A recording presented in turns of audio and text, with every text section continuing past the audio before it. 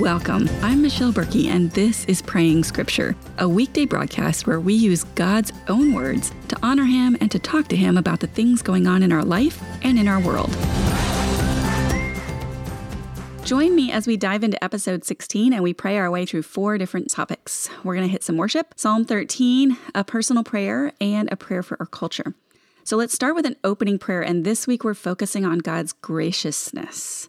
Now, I'll talk about God's graciousness on my page. Apart from this week, every evening post will be about God's graciousness. I tend to think that this means something different than it does. And so we're going to focus on what it actually means this week. And it's all about the grace of God. So we're going to read 3 verses from Psalms today. Psalm 86:15, 103:8, and 145:8. And they are remarkably similar. So let me read those and then we'll get right to prayer. But you, O Lord, are a God merciful and gracious, slow to anger, and abounding in steadfast love and faithfulness. The Lord is merciful and gracious, slow to anger, and abounding in steadfast love. And the last one, the Lord is gracious and merciful, slow to anger, and abounding in steadfast love. I tend to skip over that gracious word, but it's so important. So let's pray. Father, thank you for this time, for the ability that we can come before you, that we can join our voices in prayer, and that you want to talk to us, that you're just waiting to hear from us. And I ask as we go through this time that, Spirit, you would guide my prayers, guide my tongue. It feels like a Monday in all senses of the word today. And so I just ask that you would calm my heart, focus my attention where it belongs on you. And let this time be honoring to you, be glorifying to you, be pleasing to you. You are merciful and gracious. You are full of grace towards us. There is so much grace. My pastor said yesterday, an ocean of grace for us. You are slow to anger and abounding in steadfast love and faithfulness. And these are your words. They are truth. Thank you for sharing those with us. In Jesus' name, amen. All right, so we're going to hit Psalm 13 today. Now, this is another Psalm of David's. Much of the beginning first portion of the book of Psalms is written by David. This is a lament, and he asks, how long? Repeatedly, how long? And that implies that there was a reason for God's abandonment of him, but David feels like this punishment should have been over by now. And the basis he's claiming for God to end this time is justice, that God won't punish someone more than what he deserves. We can think about this as a model prayer for someone who has felt God's judgment. Here we go. Psalm 13, a plea for deliverance for the choir director, a psalm of David. How long, Lord, will you forget me forever? How long will you hide your face from me? How long will I store up anxious concerns within me? Agony in my mind every day. How long will my enemy dominate me?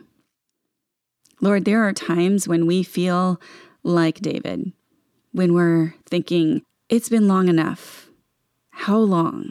Why do I still feel like this? And it's not only because of situations like David. Sometimes it might be because something that we're waiting for, an answer that we're waiting for, a circumstance to change, all different kinds of things that we can get to this place where we feel like, how long, Lord? I think there was a lot of us feeling that way in the first couple months of the year, and we're probably going to feel more and more and more of that as we get tired of our circumstances. And we cry out, how long? How long will we store up anxious concerns within ourselves? Consider me and answer, Lord my God. Restore brightness to my eyes. Otherwise, I will sleep in death. My enemies will say, I have triumphed over him, and my foes will rejoice because I am shaken. Lord, David was talking about being in a situation with foes, probably. But he's asking you to consider and answer, restore brightness to our eyes, otherwise we will die. Lord, without you, without your restoration, we will die. And no matter what it is that we are waiting for or longing for or thinking, how long, Lord, for, you are the one who restores us. And we want you to consider us and answer. And David finishes with confidence. But I have trusted in your faithful love. My heart will rejoice in your deliverance. I will sing to the Lord because he has treated me generously. Lord, no matter what your answer to any specific need that we have, you have treated us so generously. We trust in your faithful love, and our hearts will rejoice in your deliverance. We will sing of your love because you have treated us generously. Amen. All right, so we have a new focus for the prayer for ourselves. Each week we switch our focus, both on the culture side and actually on 3 out of the 4 of these. This week we're focusing on pride. We tend to feel like pride's not that big of a deal, but that's not how God sees it.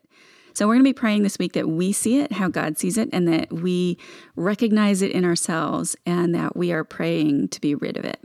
So we're going to do that today in Leviticus 26:19 and 2 Chronicles 26:16. So here are those verses and the prayers. I will break down your strong pride.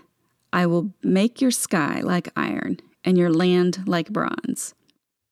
Lord, this is you speaking to your people. You will break down their strong pride.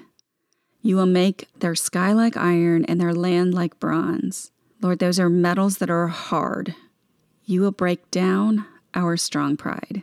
You feel the same way today about pride that you did then. You were completely willing to break it in your people. And I ask for you to do that in us without the hard sky and the hard land. Soften our hearts to be willing to do the work so that we can avoid the punishment. Like, let's do it the easy way. Help us see in our hearts where we're carrying pride. And 2 Chronicles 26:16 says, but when he was strong, he grew proud to his destruction. For he was unfaithful to the Lord his God, and he entered the temple of the Lord to burn incense on the altar of incense. Lord, the first part of that verse, but when he was strong, he grew proud to his destruction. Lord, that seems like a typical progression.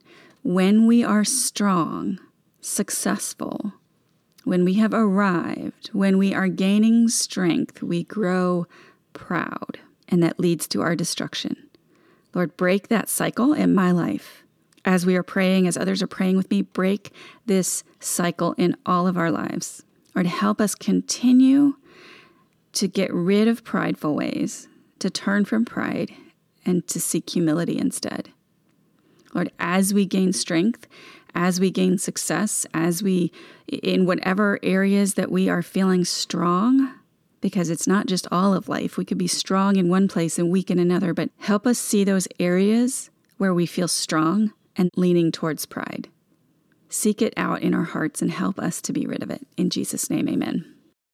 We're praying for wisdom this week in the area of race. And if you follow along with our teaching broadcast that we do just after this, God's Wisdom for Today, we're talking a lot about wisdom.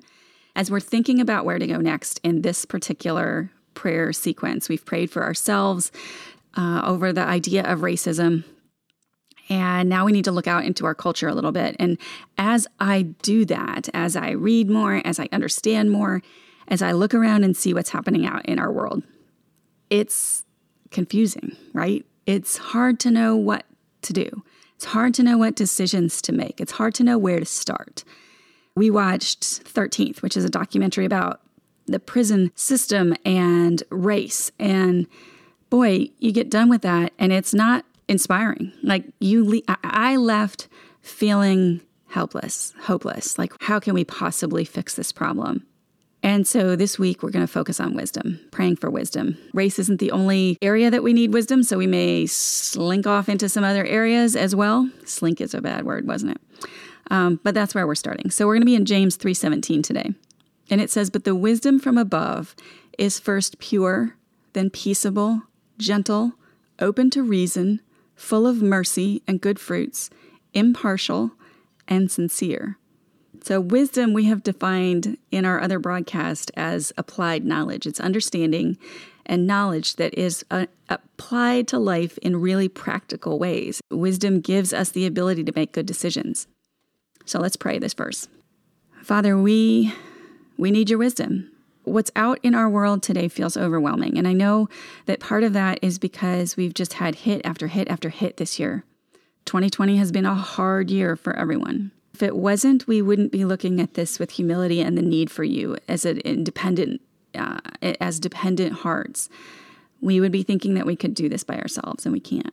So help us to find your wisdom in our situation. So the steps that each of us in particular need to take, help us seek your wisdom, have your wisdom, and recognize that your wisdom is first pure, it's peaceable, it's gentle, it's open to reason, full of mercy and good fruits, it's impartial, and it's sincere. Lord, those things, like if our demeanor on social media, if our words to each other, to every other, like to the others in our family and to the others in our community and to the others on social media, if our words and our wisdom was pure, peaceable, gentle, open to reason, full of mercy and good fruits, impartial and sincere, how would our communities look different?